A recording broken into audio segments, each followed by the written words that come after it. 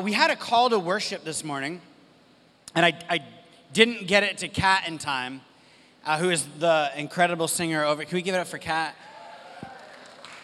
And so I said, hey, Kat, why don't you, I feel like a good setup, why don't we just read Psalm 63 together?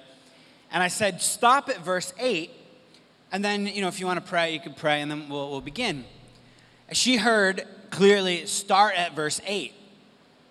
This is my fault for doing this last second. It has nothing to do with Kat. I'm telling you this because if you walked in at the beginning of the service, you heard what is known as like an imprecatory, I always say the word wrong, an imprecatory psalm, where you walked in and you were like, cool, this church is strange. Some of those people may have already walked out, where it was like, may my enemies become food for jackals, I believe is one of the lines there. By the way, can everyone in the back hear me okay? With all the fans and everything? I don't want to turn the fans off, so just lie to me. If you're new to the scriptures, I was like, man, this could be a little teaching moment. Like, why on earth we sing of like God's mercy and love and joy, and then you have in the Bible, you have, may my enemies become food for jackals. This apparently is the same God who shows up as Jesus and says, love your enemies. So is this why people don't trust the Bible? You've got food for jackals for some enemies, and then love other enemies. It also reinforces this really unhelpful idea that the Old Testament is when God's grumpy and mean, and the New Testament is he like kind of cheers up. It's like he didn't have his coffee. It was like 6 a.m. before coffee, and then Jesus comes, he has coffee, and everything's pretty cool. We laugh, but a lot of people treat the scriptures like that. And I will spare you going into a very long sermon about that. But what I will say is the reason why Jesus and really any good Jewish rabbi, or someone who's trying to be faithful to the way of God, would read a psalm like that with that kind of language in it. And if you've gone through the Psalms, maybe you've come across Psalms that are like, this doesn't seem right. What they're being is honest. And so they capture like the full range of human emotion. It's why they turn into prayers, because you might feel holier than thou at the moment, like you've never thought about having your enemies be fed to jackals, but you have thought about maybe more modern equivalents of that, like, man, I would just love for that person to be hit by a car right now. And maybe no one's had that thought, maybe that's just me. But there's an honesty in them. So in a funny way, I was thinking, wow, we talk about a sanctuary. We want this to be a safe place and a sacred place, an honest place for you to engage God, to have the same doubts that are expressed in the scriptures, the same questions and the same wrestling. And then recognizing that this is a place on Sunday where many of us who are passionate followers of Jesus, who are coming in just for like encouragement and a rally for a new week, like wherever you're coming in, we want it to be a place where we can be real about what's gone on and be honest before God and say, regardless of how I'm feeling, there's something true about the universe and about who I am. So I say all of that, and that was sort of a fun little moment. Because it's like, for at least for those of you who came in having a hard week. Maybe for some of you, there's some social workers in the room. You've approached burnout. Maybe some of you, there's that person in your home group who's really, really exhausting and tiring. And maybe for some of you, there's folks that are just, you've been trying to practice more greater radical hospitality, and that is like bumped up against your own lines of boundaries and what your capacity is for. And you heard something like, may my enemies, welcome church, may my enemies become food for jackals. And you just thought, wow, this place is real. That's the hope in Psalms like that, is that it actually invokes, like brings us in our whole selves, like front and center before God. That we would then go, okay, what am I really dealing with? I often repeat this phrase, this isn't unique to me, but we don't come to church like once we get good, we don't come to like church or a gathering like this right? We come here in order to be sanctified, in order to be made good and beautiful and true. We come honest and we want to come raw. And so I thought, too, that'd be a good intro even to my sermon in a funny roundabout way, even though it has literally nothing to do with that. Is that this morning, maybe for you, you have a tendency to come to then hearing like a teaching or someone open the scriptures or come to some songs, and you feel like you sort of have to put on some sort of like outfit. It's like putting on an outfit or a show where there's like a distance and I can't be real about that. The reason why sometimes I'm as casual with my language or even my dress, I know it bothers some people. This is definitely not the church for you. I'm so sorry. I do that like in part is that we just want to be honest. There's nothing magical that happens when you come through these doors, right? It's just a building. Can we be really clear? This is just a building. In fact, we're all noticing how impractical and poor of a building this is in this day and age, right? As you're sweating there. The church is a people, and so we come into the life of the community, and we come as we are because Jesus invited people to come as they are with all their questions and doubts and struggles and anxieties and frustrations. And so I want to encourage you as I launch into a few ideas today, as we step into this new series and look at the life of Jesus and ask, what does it mean to be followers of Jesus, that you would bring your whole self to this in whatever way that might look like. I should have done that one second, because the first one is just a random announcement. Next Sunday night, it's July 8th, at St. Martin's Episcopal Church, which is over on the east side, we're having Heart. Now, it's not a Heart just for the East Side team. It's just the East Side team is helping to put that on. And we do these prayer, praise, and worship gatherings where we're seeking God for renewal, for revival in our city. And we're going to do it from 4:30 to 6 and then have a meal right after. So it's a time of prayer and worship, a healing service. So everybody, we're inviting all the churches. So our church, we're inviting Sanctuary North will be there. And we'll be joining up with the East Side, in part because some of the things we'll be praying for and leaning into is for this new congregation that's starting on the East Side in the fall, which is really exciting. Yay. Cool. We're really excited about the what's kind of coming next for that community. So all that, let me pray for us. Lord, it's difficult for us to be honest with others, never mind honest with ourselves.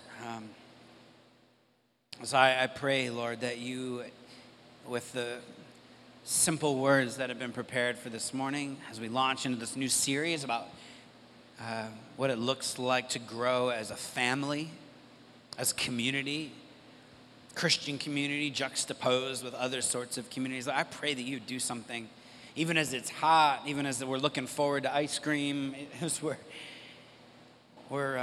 feeling a bit fatigued. I pray you give us expectant hearts. In your name we pray. Amen. Amen.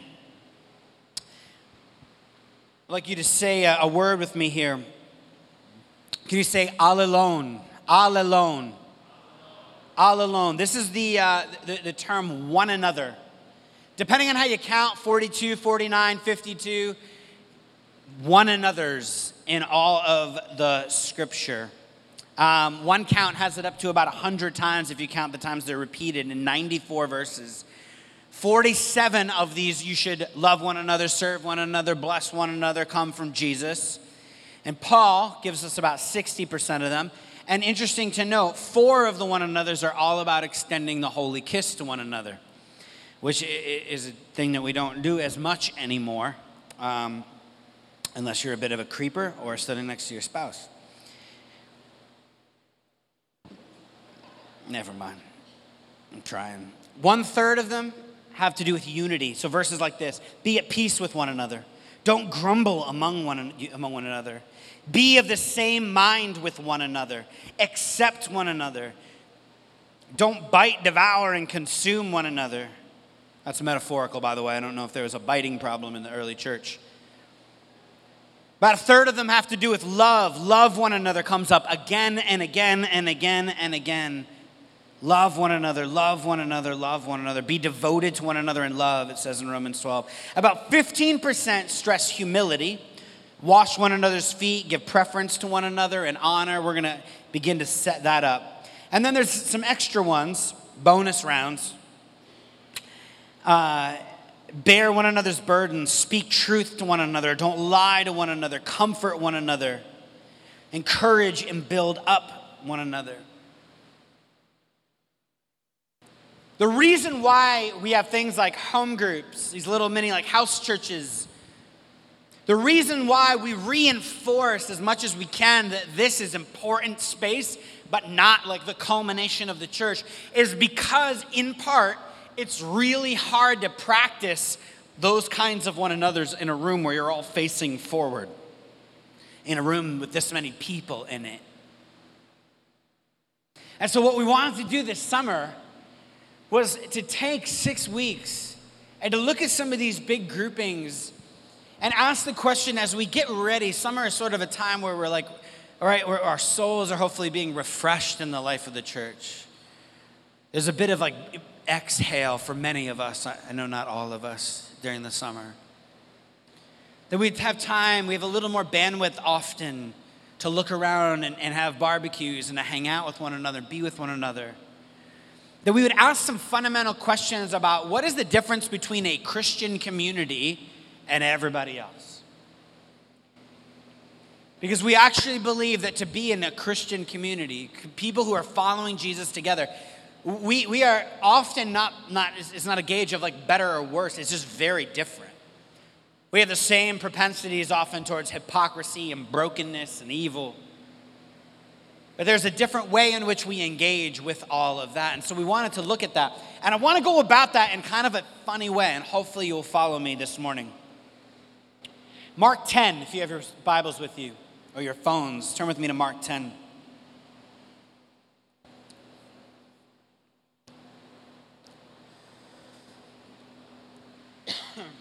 The disciples, Mark 10:32, they're on their way up to Jerusalem with Jesus leading the way, and the disciples were astonished at all that it was going on, while some were afraid. Now, Jesus is coming to the end of his ministry.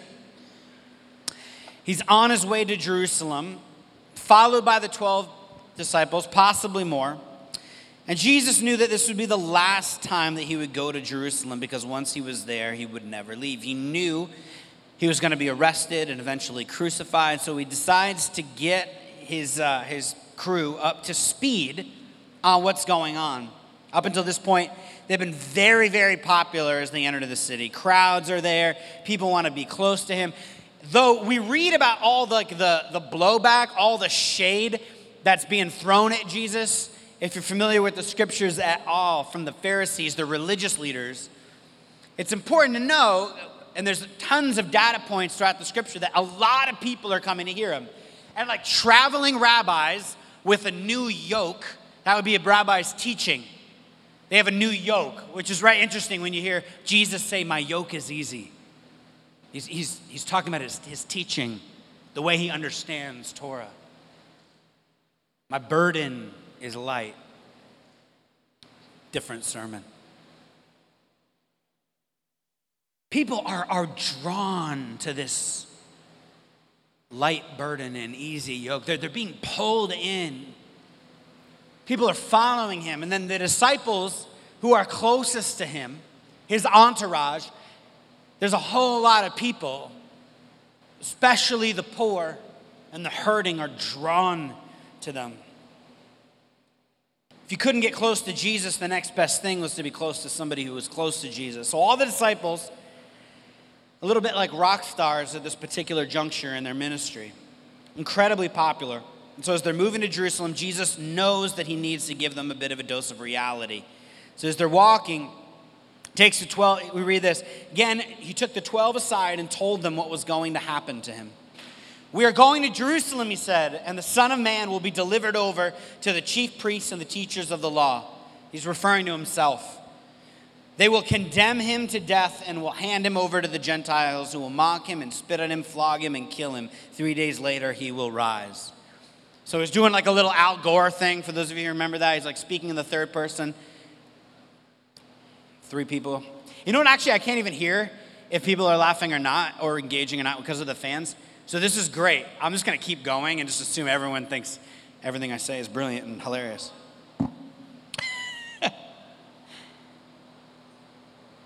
Right after, they go to Jerusalem. I'm going to be arrested. I'm going to be spit on. I'm going to be mocked. I'm going to be tried. Eventually, I'm going to be put to death. He says this in incredibly graphic terms. He gives them a list of what to expect. And then right after in the text, if you're following along, it says, then James and John, the sons of Zebedee, came to him. Teacher, they said, we want you to do for us whatever we ask. James and John walk up to Jesus. They kind of push beside him so the others can't hear. And they say, Jesus, listen. It's almost like saying, like, sorry about being the whole, like, spit on, mocked, and crucified and all that. Yeah, but hey. When you become king, and then they launch into this whole conversation. It's like they haven't actually listened. Sorry you're going to get beaten and everything. That's going to be tough, I'm sure. But, hey, when you become king and you're finally on the throne, we want to know, could we sit on your left and your right? We'd like to know if we could be in positions of power. This is the most insensitive passage in the whole Bible. So mean. They're just not paying attention. The other apostles then see that James and John are kind of having this private conversation, if you keep following along, with Jesus, and they get, quote, indignant. They realize that James and John are asking for special entitlement, special position, and they're like, wait a minute. We've been here just as long as you two guys. This is not fair. And they break out. It's like the children break out into an argument over who's the greatest and going to be the greatest as Jesus is going to inaugurate his new kingdom. Remember, these followers of Jesus believe, these first followers of Jesus believe that Jesus is going to, via power over, make Rome great again. That's what they truly believe. That is the best, most contextual way. They are going to make Rome great again. Let me back that up. Make Jerusalem great again. Through power over, they're going to push out the enemy of Rome, and Jesus is going to reign, and heaven is going to come fully to earth, and everything's going to be like locked up. It's going to be perfect. This is what they believe. So they're like, hey, we want to get in a position. Jesus is setting them up for actually the way in which the kingdom is going to take over, the way in which things are going to be made new, and all of this understanding that these first good Jewish followers of Jesus have. It doesn't quite look like how they thought it was going to look. We talk about this often. They get indignant. And so Jesus essentially says, okay, time out, guys. They're squabbling. Who's going to be the greatest? Who's going to be the greatest, Jesus, when you bring your armies in and everything happens? Who's going to be the greatest? Time out. He puts the whole group in time out. He says, okay, we talked about this before, but let me go over this one more time. And he says, look, again, if you're following along in the text, look how the rulers of the Gentiles and the leaders of the Gentiles, when they get into power, he uses this phrase, the way they lord it over the Gentiles. They lord it over people who have power. You know how they cause the people that are under them to serve them and to do whatever they want them to do. You know how that happens? They lord it over. They leverage people for their own good. You guys are sitting here saying you want a position of power. And I imagine the disciples at this moment are going, yeah, we know that. That's why we want to be sitting at your right hand and left hand, so people will do what we want them to do. So we'll have influence.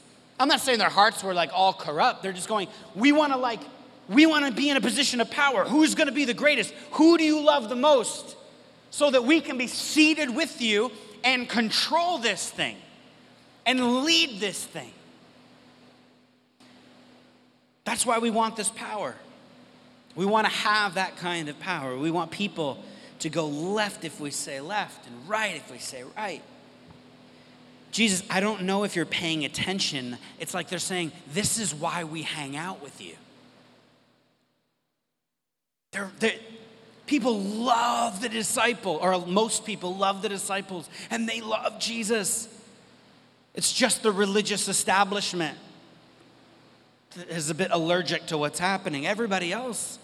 This is why we love hanging out with you. You're a big deal. By extension, we're a big deal. So when you come into your whole big dealness, we want to be able to have some power and control.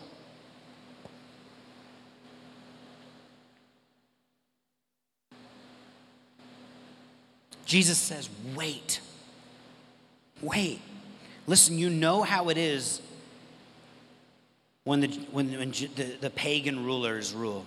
How they lord it over everybody when they get into a position of power. They get entitled to the attention and to the position, and the disciples are like, yeah.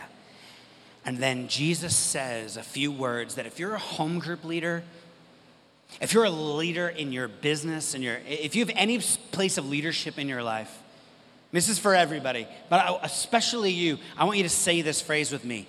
Not so with you. Will you say that back to me? Not so with you. I wanted to start a series on how we love one another and care for one another and serve one another and take care with that line.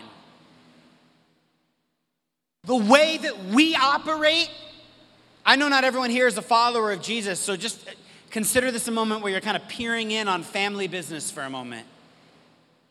How we are called to operate by Jesus, who we are apprenticing, following, growing and becoming disciples of. How we operate is not through power over, but power under. Not so with you.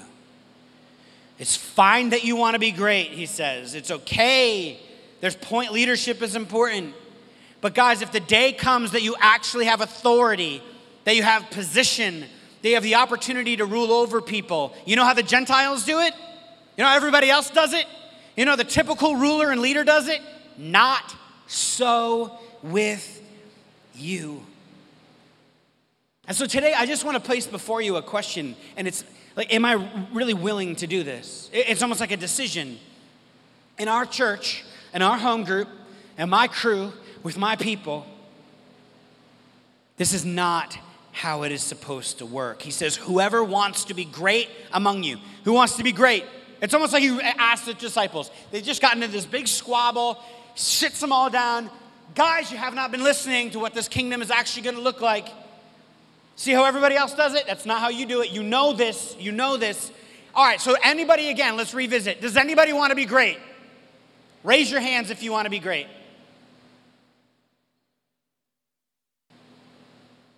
And his response, awesome. You must be a servant, and whoever wants to be first must be a slave of all. You know, some people who get behind you, who humble themselves, people who you think not of what they accomplished, but what they did for you. These are the kinds of leaders that Jesus is after. The next verse, even me, the Son of Man, the Messiah, did not come to be served, but to serve and to give his life as a ransom for many. So Jesus is drilling it home now. I didn't come to be served. I came to serve. For God so loved the world that he gave. Not for God was so into himself that he sent his Messiah so you would know how great he really was and worship. God is worthy of all our worship and praise because of what?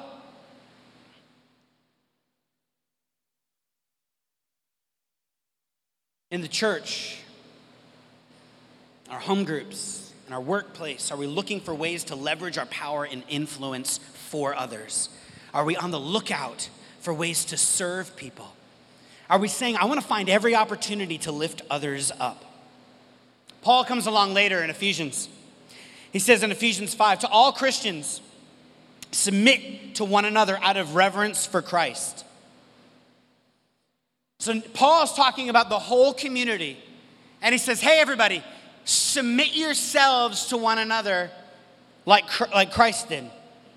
And in Philippians 2, right, we get this image of what this is like. We've spent a lot of time with this passage.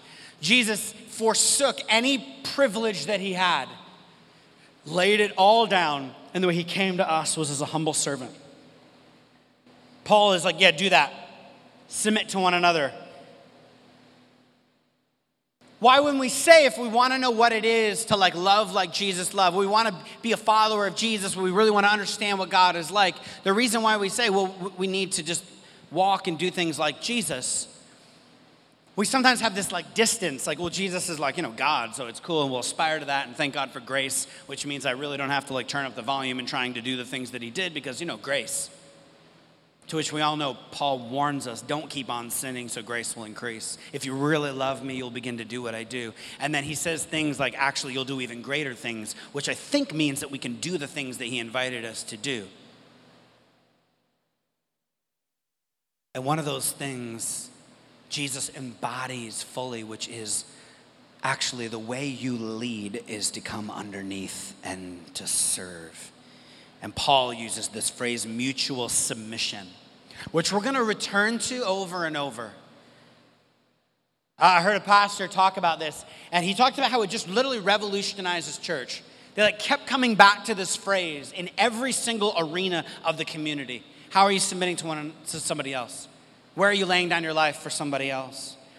Where are you asking the question, I'm here to facilitate your success? I have the opportunity, like if you're here and you're a leader, you have the opportunity to do a whole lot for a lot of people. Many of us have more potential to put more wind in more sails of more people. Are you asking that question? Are you asking the question, what can I do to help? This sounds so basic, but begin to bring it into the lives of the people that you interact with. Maybe it's not something on an org chart or in a business or in a place of leadership, but the people that you roll with, that your posture is this. How can you leverage me for you? Mutual submission. How can you leverage me for you? This is the challenging stuff that I've been working through, just to be really honest, over the last year or so.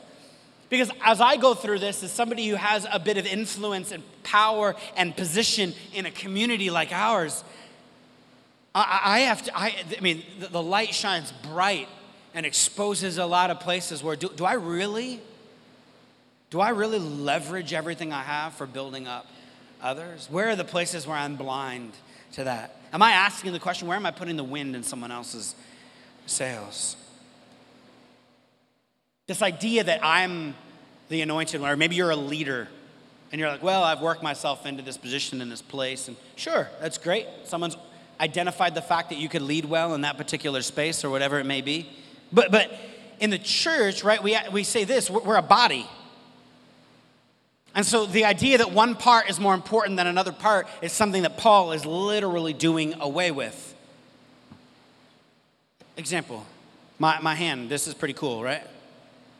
Let's look at your hand. It's pretty cool.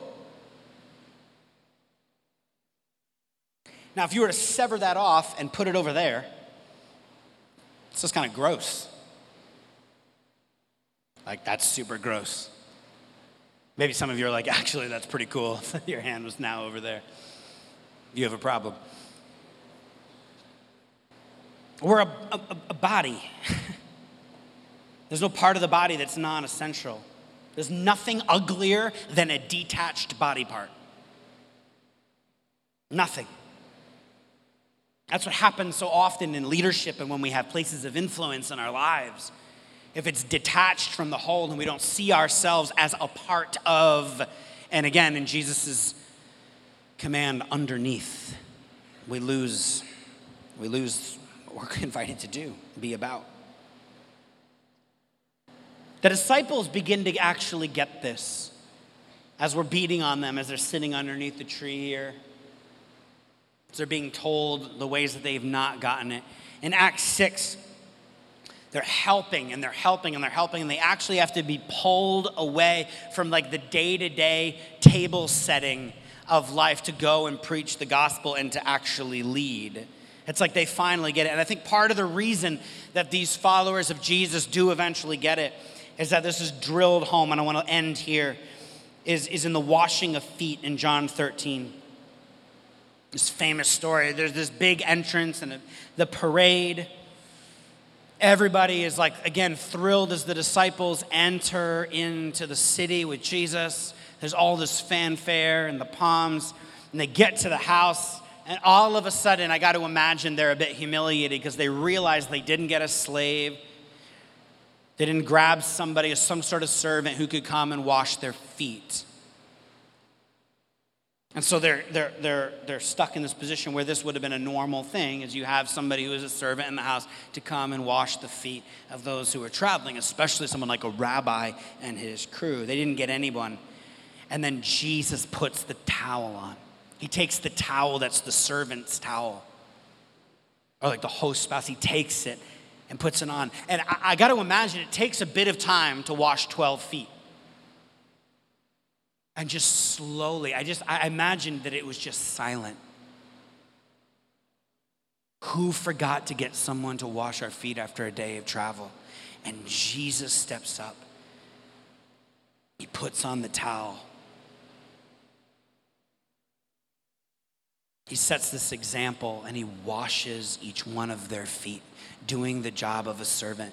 And he says, "You call me teacher and Lord, and rightly so, for that is what I am. Now that I, your Lord and teacher, have washed your feet, you also should wash one another's feet. I have set you an example that you should do as I have done for you. Very truly I tell you, no servant is greater than his master, nor is a messenger greater than the one who sent him. Now that you know these things, you will be blessed if you do them." I feel like in this moment, they got it. Next time you think you're a big deal, go wash someone's feet.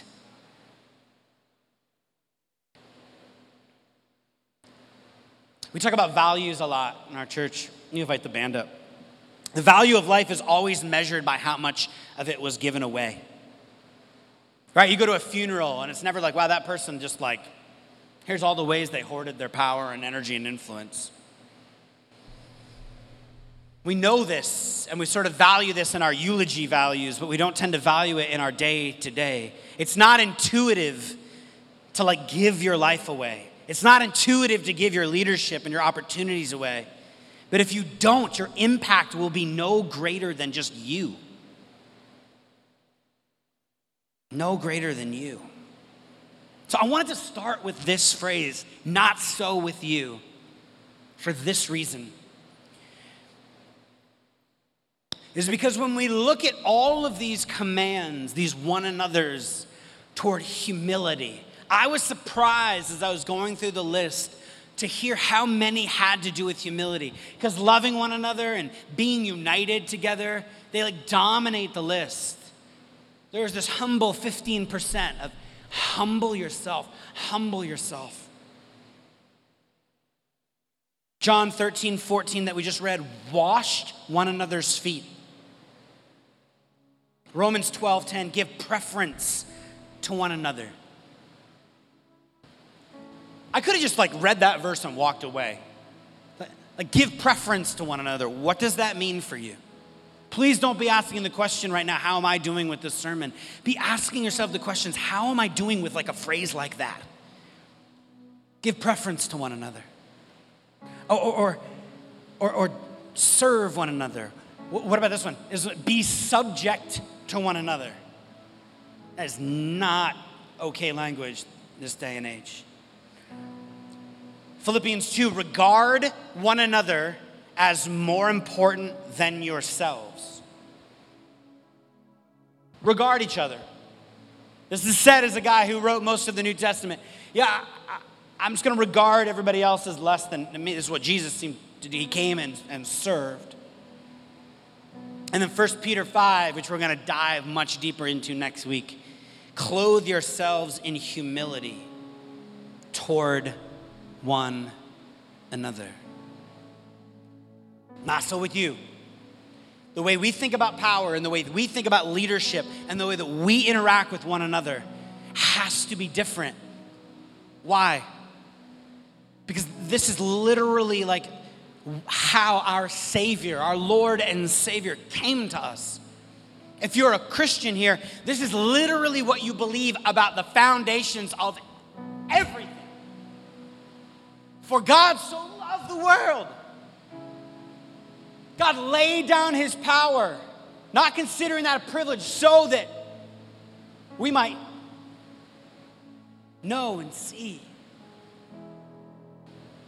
It is more blessed to give than it is to receive.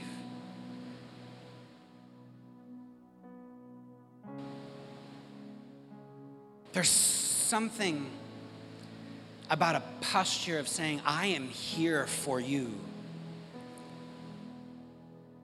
I'm here to build you up, to submit to one another. What happens if a bunch of people are submitting to one another?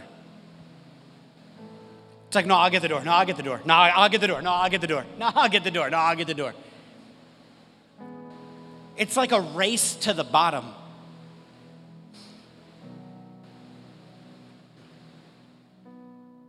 You're like racing not to the top of the ladder. You're literally racing down the ladder.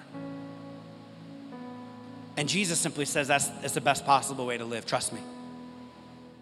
We're going to get into this a little more next week, but just trust me. It has a lot to do with your pride. It has a lot to do with your anxiety. It has so much to do with your ego. It will transform you and set you free.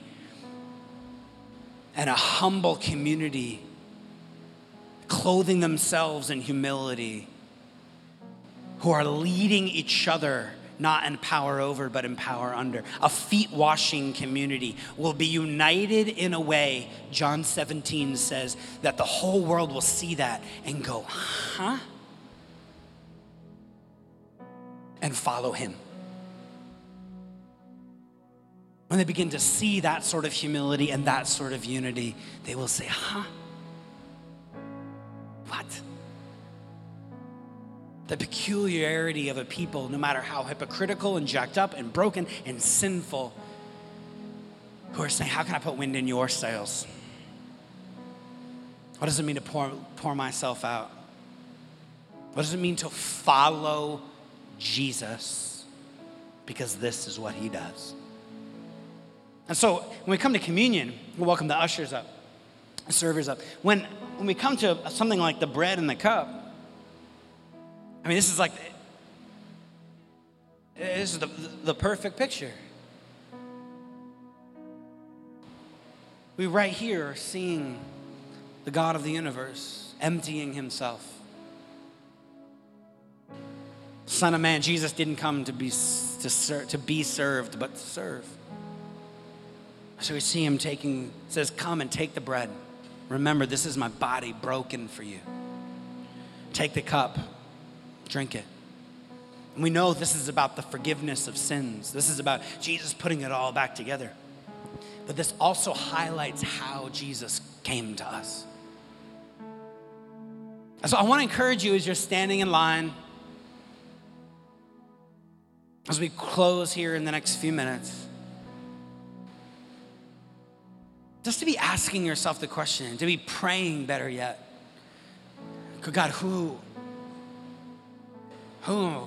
do I need to put some wind in their sails? Who do I need to leverage all that I have for their sake?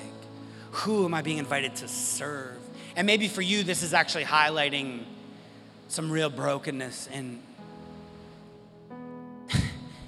an obsession with like boundaries and proper boundaries. And by the way, I'm all for boundaries. But can we be honest for a minute? We get a little obsessed with like making, am I healthy? Boundaries. I don't want to get too inconvenienced. I know like service and sacrifice is meant to hurt. It's meant to be hard, and apparently it's like the best possible way to live.